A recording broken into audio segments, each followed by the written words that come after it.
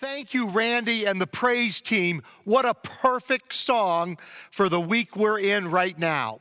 'Tis so sweet to trust in Jesus, just to take him at his word, just to rest upon his promise, just to know, thus saith the Lord.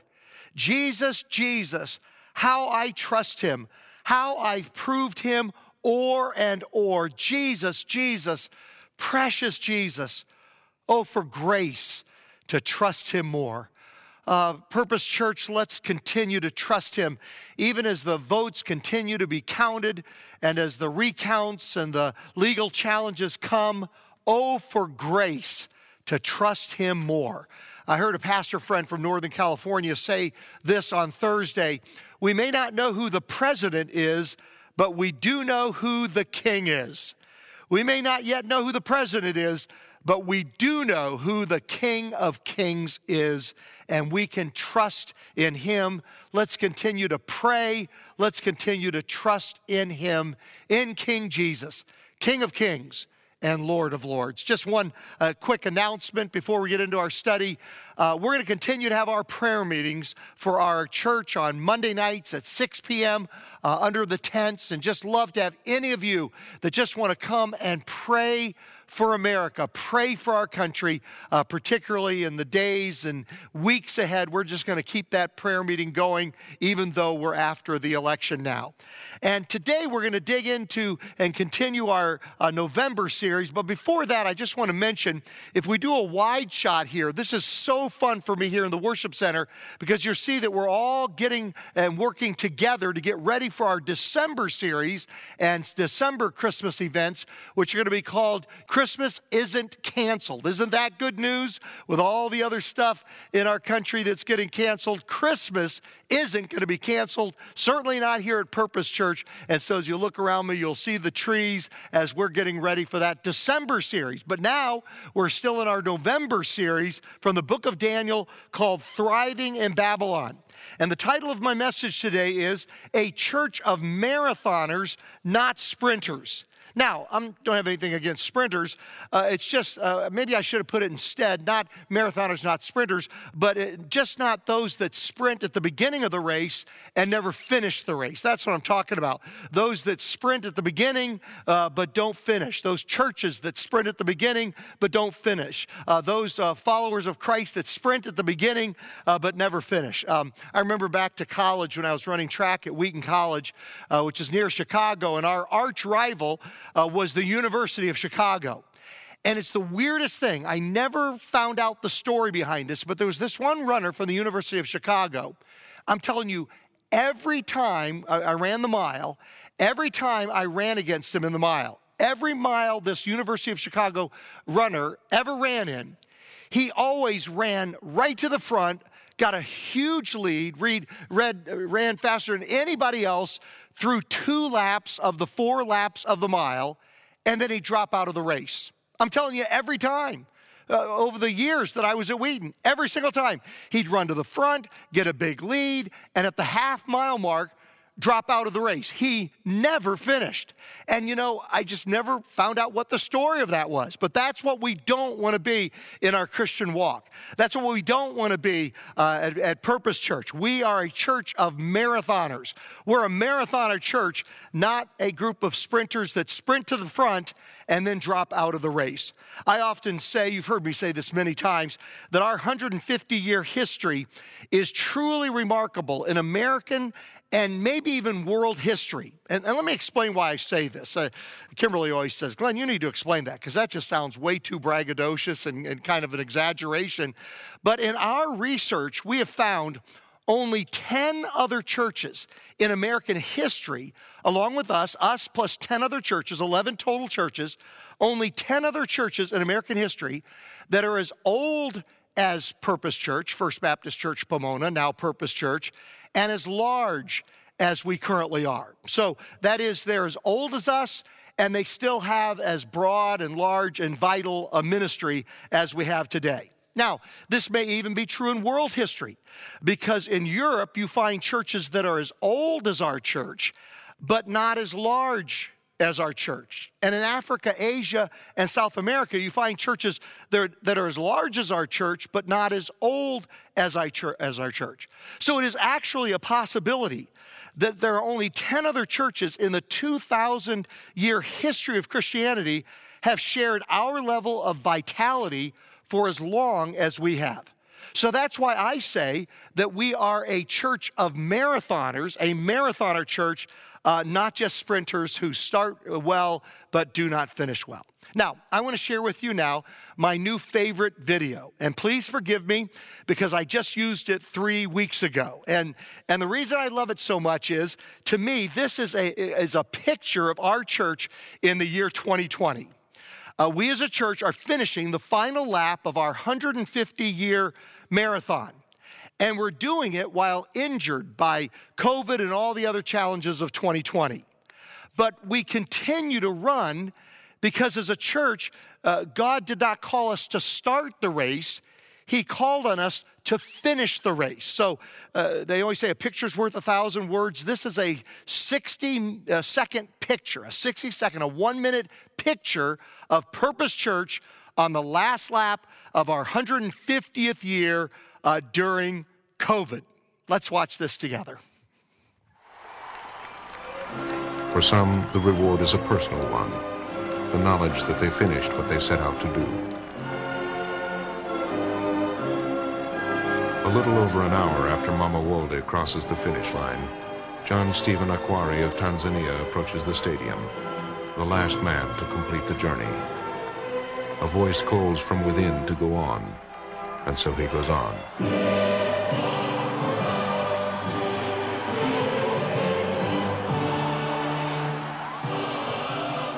Afterwards it was written, "Today we have seen a young African runner who symbolizes the finest in the human spirit.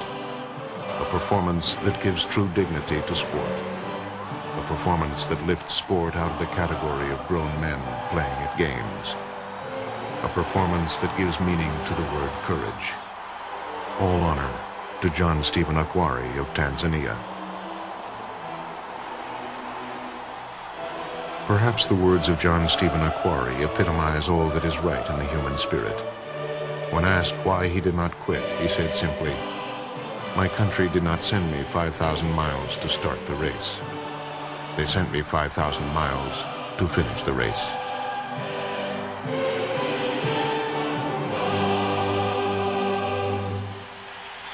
Now, at the end of my message, I have an exciting video that we've made to give all of us a glimpse, kind of a first look at our 150th anniversary campaign, which is going to propel us into our next 150 years, or as many years as we have until Jesus comes back. So no matter how boring my sermon gets, I want you to hang in there till the end, because it's going to be worth it as we get this first look at our 150th campaign and how it's going to perfectly position us to march into the years ahead until Jesus returns. But for the next few minutes, I want to talk about 4 qualities that will help you to thrive in Babylon. Now, remember from last week, we said that Daniel, who was from Jerusalem, was taken into exile from his home in Jerusalem to an actual city called Babylon. It's in today what is the nation of Iraq. But Babylon in the Bible for us represents us living in exile in a culture that is non-Christian or post-Christian or is against God. That's the Babylon we live in until we get to our eventual home in the New Jerusalem, which is heaven. So the first qualities we're going to look at, 4 altogether, but most of our time on the first 2 are obedience and courage. Layla Gifty Akita says, God can use you, you must be willing to follow his leading. We need to have the courage to follow the purpose and the plan and the leading that God has in store for us. It takes courage to obey God in Babylon. Nelson Mandela once said, I learned that courage was not the absence of fear, but the triumph over it. The brave man is not the one who does not feel afraid, but he who conquers that fear. And then Mary Ann Rodmacher says, courage doesn't always roar. Sometimes courage is the little voice at the end of the day that says, I'll try again tomorrow. So we're going to spend most of our time, almost all of our time, in Daniel chapter 6, and one of the best known stories in all the Bible, the story of Daniel in the lion's den. And you know what's something crazy? I've been a pastor for just about 40 years now. I can't remember ever preaching on Daniel in the lion's den. So we are going to have some fun here today. You know, it reminds me of a funny story, and I know this is completely random, but forgive me, but I just love this story. I get such a kick out of it. There's this guy, and he's looking for a job, and he sees that they're offering jobs at the zoo. So he goes to the zoo, turns in his application. They said, here's what we need you to do. We don't have a gorilla right now at our zoo, so we need you to wear this gorilla suit and just pretend to be a gorilla, swing on the rope tires and in the trees and wave to the kids. That's all you got to do is to pretend to be a gorilla in this gorilla suit.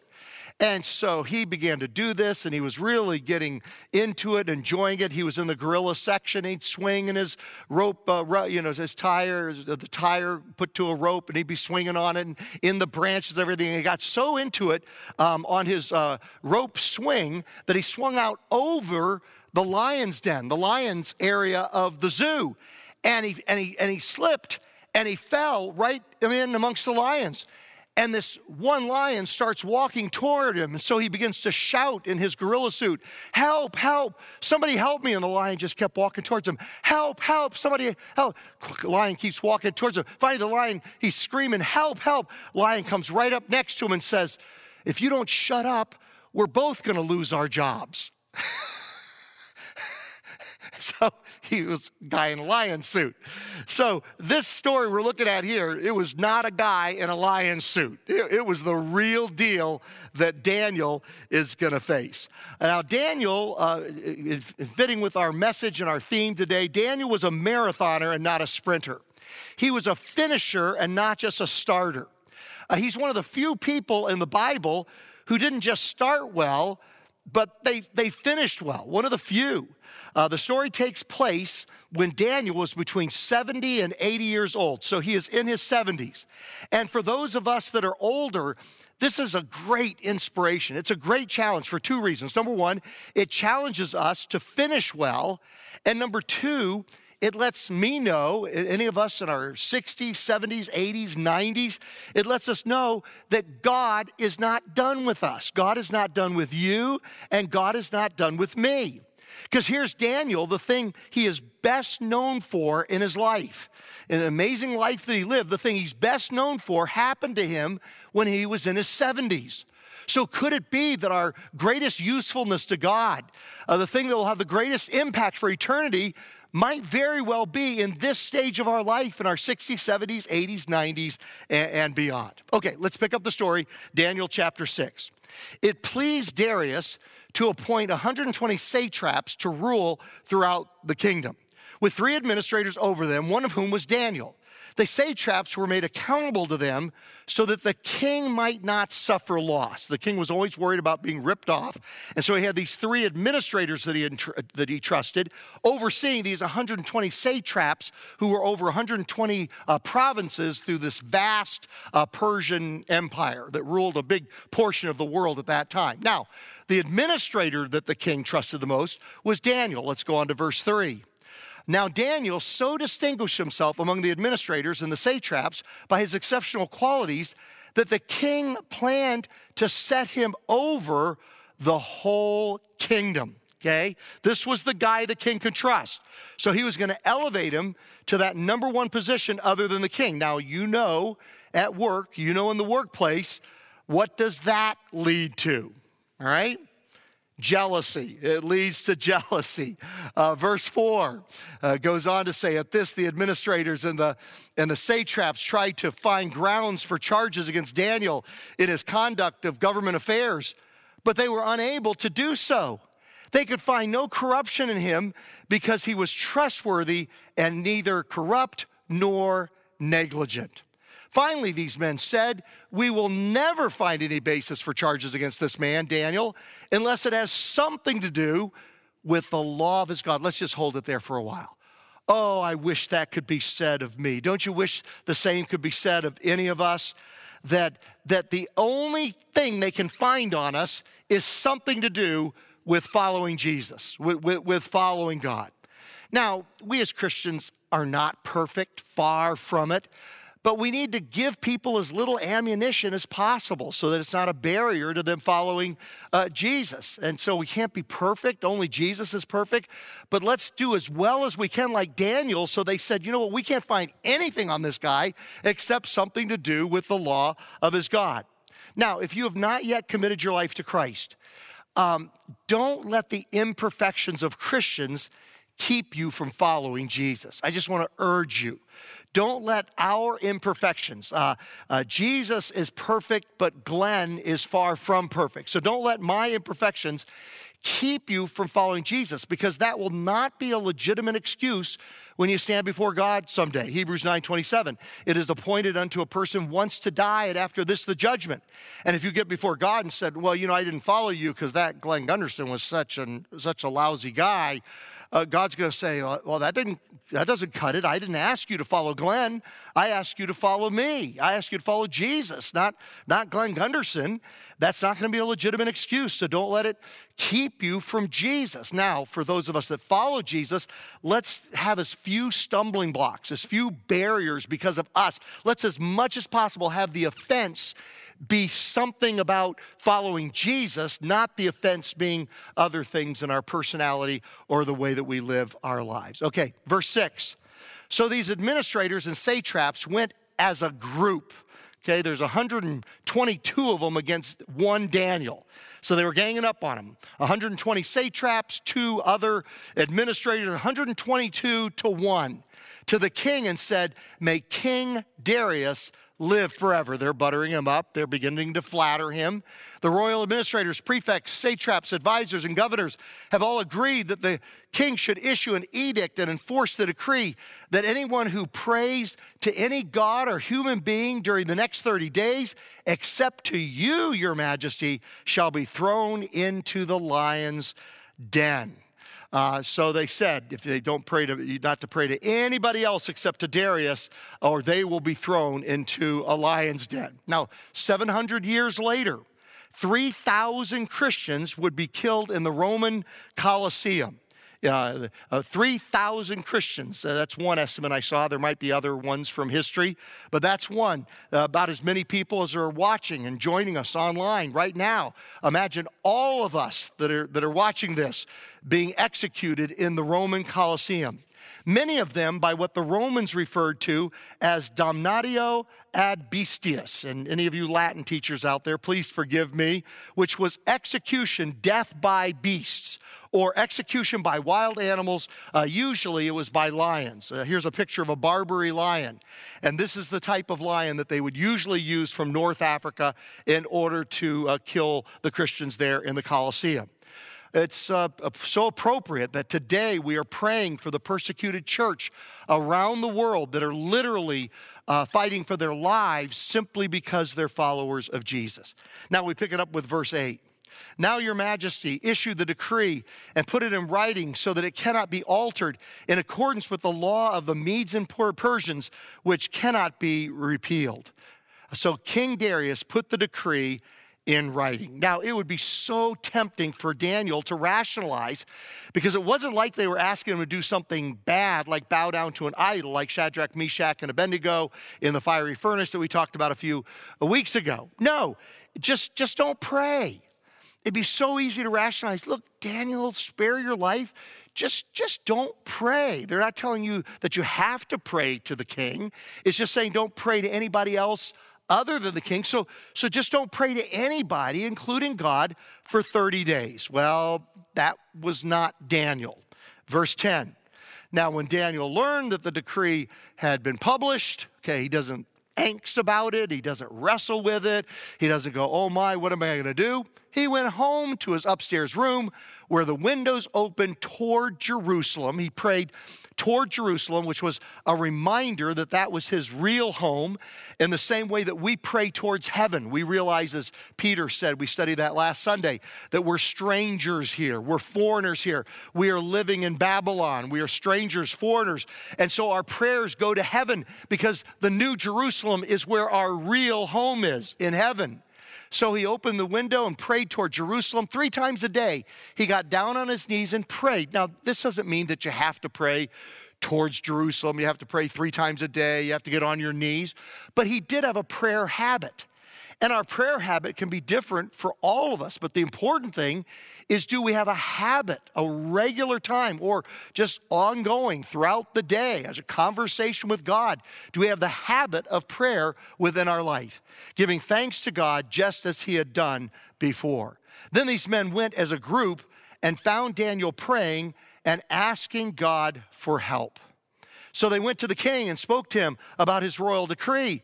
Did you not publish a decree that during the next 30 days, anyone who prays to any god or human being except to you, your majesty, would be thrown into the lion's den? The king answered, the decree stands in accordance with the law of the Medes and Persians, which cannot be repealed.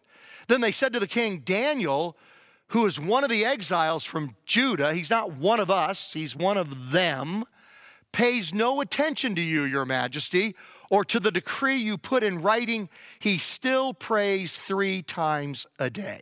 When the king heard this, he was greatly distressed. He realized he had been manipulated by these jealous colleagues of Daniel. He was determined to rescue Daniel and made every effort until sundown to save him. Then the men went as a group to King Darius and said to him, remember, your majesty, that according to the law of the Medes and Persians, no decree or edict that the king issues can be changed. So the king gave the order, and they brought Daniel and threw him into the lion's den. The king said to Daniel, may your God, whom you serve continually, rescue you. A stone was brought. Now, many early Christians saw in this story a foreshadowing of the resurrection of Jesus. Think about it for a moment. Jesus was convicted by this group of Pharisees and Sadducees who kind of went, this whole group following after Jesus and accusing him of things, just like these 122 satraps and administrators, just kind of as a group coming and accusing Daniel. He's unjustly sentenced to death, just like Jesus.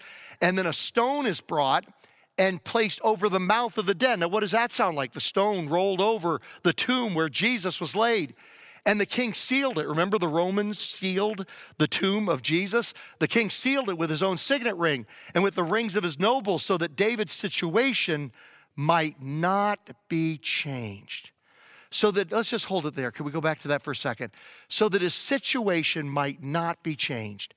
Maybe the whole reason God invited you to join us here today, to be a part of what we're sharing here today, to be watching this, is that you feel like there's a situation in your life that can't be changed.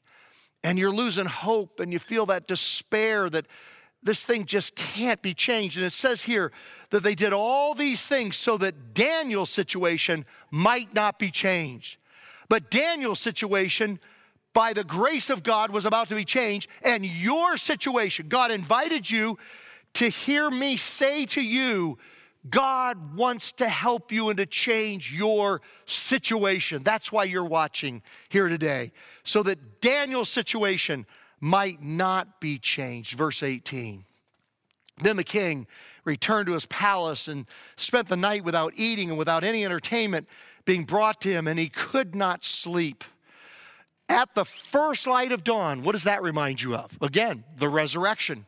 You can see how the early Christians just saw this as a foreshadowing 700 years before Jesus rose from the dead.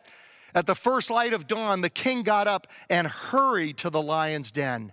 When he came near the den, he called to Daniel in an anguished voice, Daniel, servant of the living God, has your God whom you serve continually been able to rescue you from the lions? Daniel answered, may the king live forever. He's so polite to the king, even though the king got him into this mess. May the king live forever. My God sent his angel, and we believe that this is a pre-Bethlehem appearance by Jesus. Just like Jesus was in the fiery furnace with Shadrach, Meshach, and Abednego, there was a fourth one there. We believe that was Jesus showing up, as he did occasionally through the Old Testament, before Bethlehem and before Christmas, that first Christmas. And that in the same way that Jesus will be with you in the fiery furnace, Jesus will be with you in the lion's den. What are the lions in your life right now that you just feel like there are lions coming after you, a pack of lions? And Jesus is with you in the lion's den, just like he was with Daniel in the lion's den. My God sent his angel, and he shut the mouths of the lions. They have not hurt me, because I was found innocent in his sight, nor have I ever done any wrong before you, your majesty. The king was overjoyed and gave orders to lift Daniel out of the den. And when Daniel was lifted from the den, no wound was found on him, because he had trusted in his God. Verse 24, at the king's command, the men who had falsely accused Daniel were brought in and thrown into the lion's den, along with their wives and children. And you begin to think, okay, well, were the lions just sleepy and Daniel just kind of caught a break? Because you know how lions are at the zoo. Sometimes they're active, sometimes they're not. Not the case. And before they reached the floor of the den, the lions overpowered them and crushed their bones. Now, critics will say that this kind of preaching about the judgment of God will breed violence. Do you know that I believe the exact opposite is true? You see, if we don't believe that God is eventually going to bring judgment to those that do wrong, then we feel that we have to take judgment into our own hands. I think it leads to violence, because you say, you know, if there's no justice in this world, then I'm going to take justice into my own hands. But if, like Daniel, we believe that God will eventually bring about justice and judgment. He says, vengeance is mine, I will repay, saith the Lord.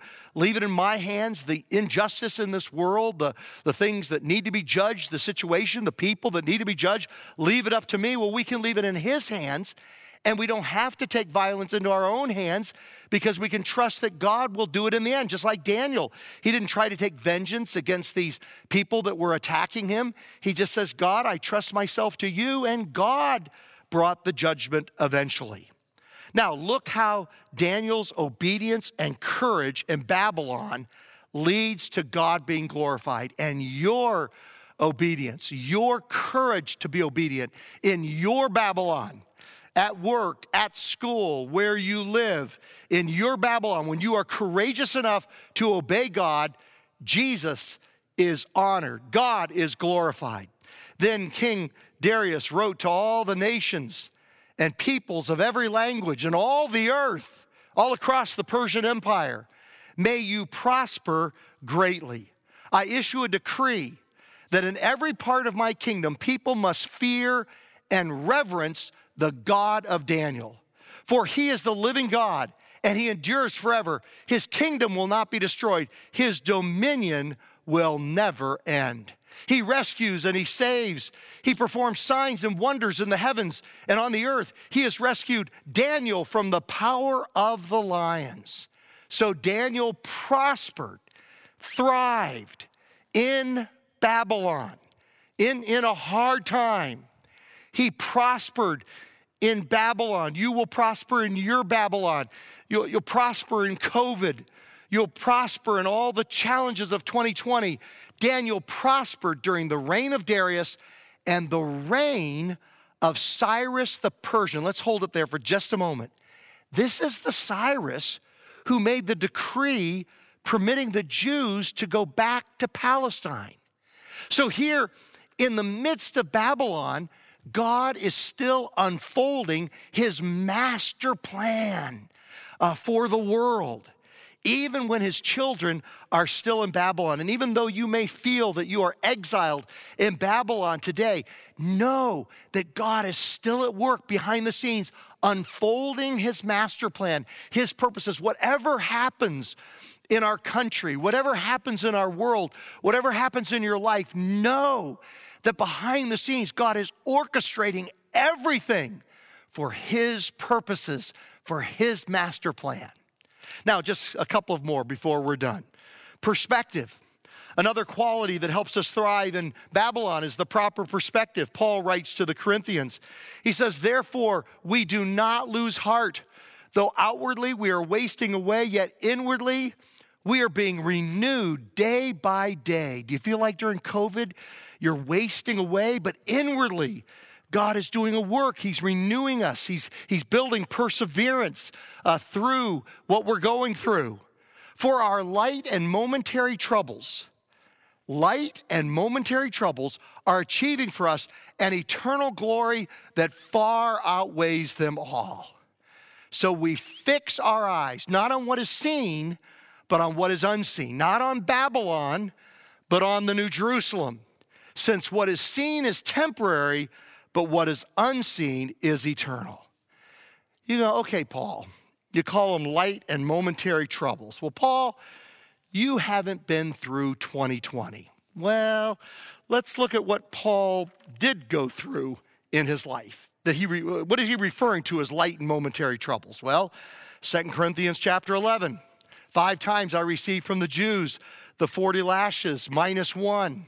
3 times I was beaten with rods and was pelted with stones. 3 times I was shipwrecked. I spent a night and a day in the open sea. I've been constantly on the move. I've been in danger from rivers, in danger from bandits, in danger from my fellow Jews, in danger from Gentiles, in danger in the city, in danger in the country, in danger at sea, and in danger from false believers. I have labored and toiled and have often gone without sleep. I've known hunger and thirst and have often gone without food. I've been cold and naked. Besides everything else, I face daily the pressure of my concern for all the churches. And yet, in spite of all those difficulties, Paul wrote to the people at Philippi in Greece called the Philippians, I know what it is to be in need, and I know what it is to have plenty. I have learned the secret of being content in any and every situation, even the year 2020. Whether well-fed or hungry, whether living in plenty or in want, I can do all of this through him who gives me strength. And then one final character trait for thriving in Babylon is endurance. Paul wrote to the church, the Christians, Christ followers in Rome.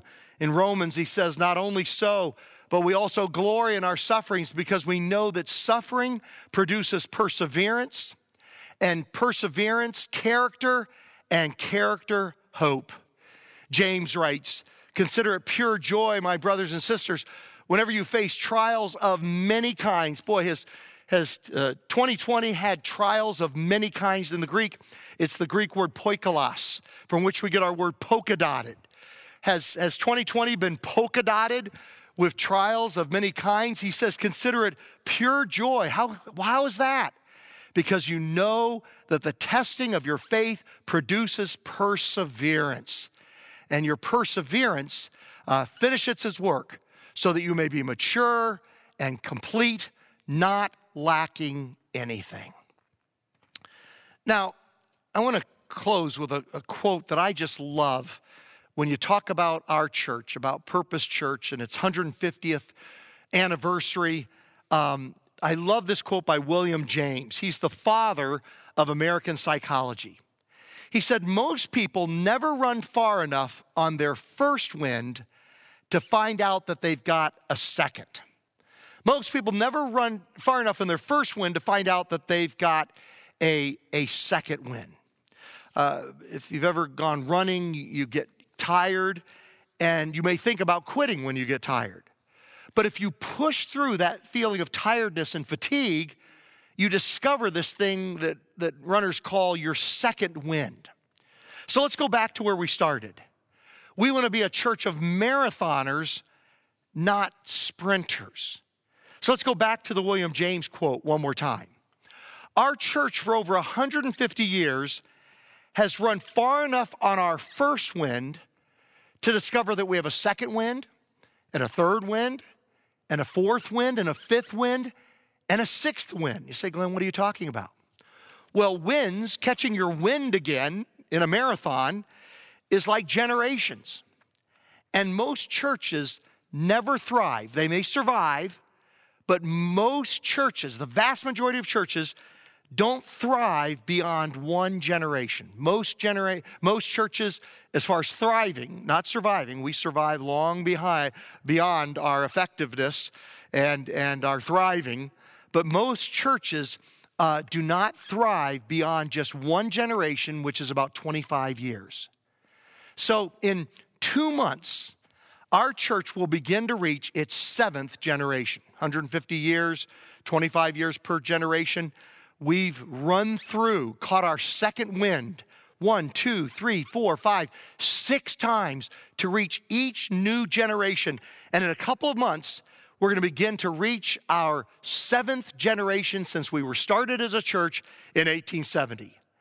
And the reason is because we've learned to change and to sacrifice time, energy, prayers, sacrifice financially to reach each new generation. That's what we have done on our marathon for the last 150 years.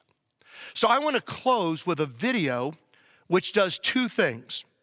Number 1, it lets you know, all of us know, what we've been doing to improve our campus during COVID. We have seized the moment during COVID to do all kinds of things that we wouldn't have had a chance to do without COVID. So it'll let you know some of those projects. And then number 2, this video is going to give us just a first glimpse. So this is kind of a soft launch in 2020. In case we want to give, like Kimberly and I have already done for 2020 tax purposes. We want to get an additional year in there with the other years that are to come as well. It gives us just a first glimpse, a first look. A soft launch. We'll do a harder launch when we get into 2021. Then we'll make a bigger deal and we'll all be together and we'll do the big launch then. But it gives us just a first glimpse, a first launch at our 150th anniversary campaign. And I'm so excited about this campaign because it is strategically, we have prayed over this and strategically come up with a campaign that is perfectly going to position us to reach this new 7th generation.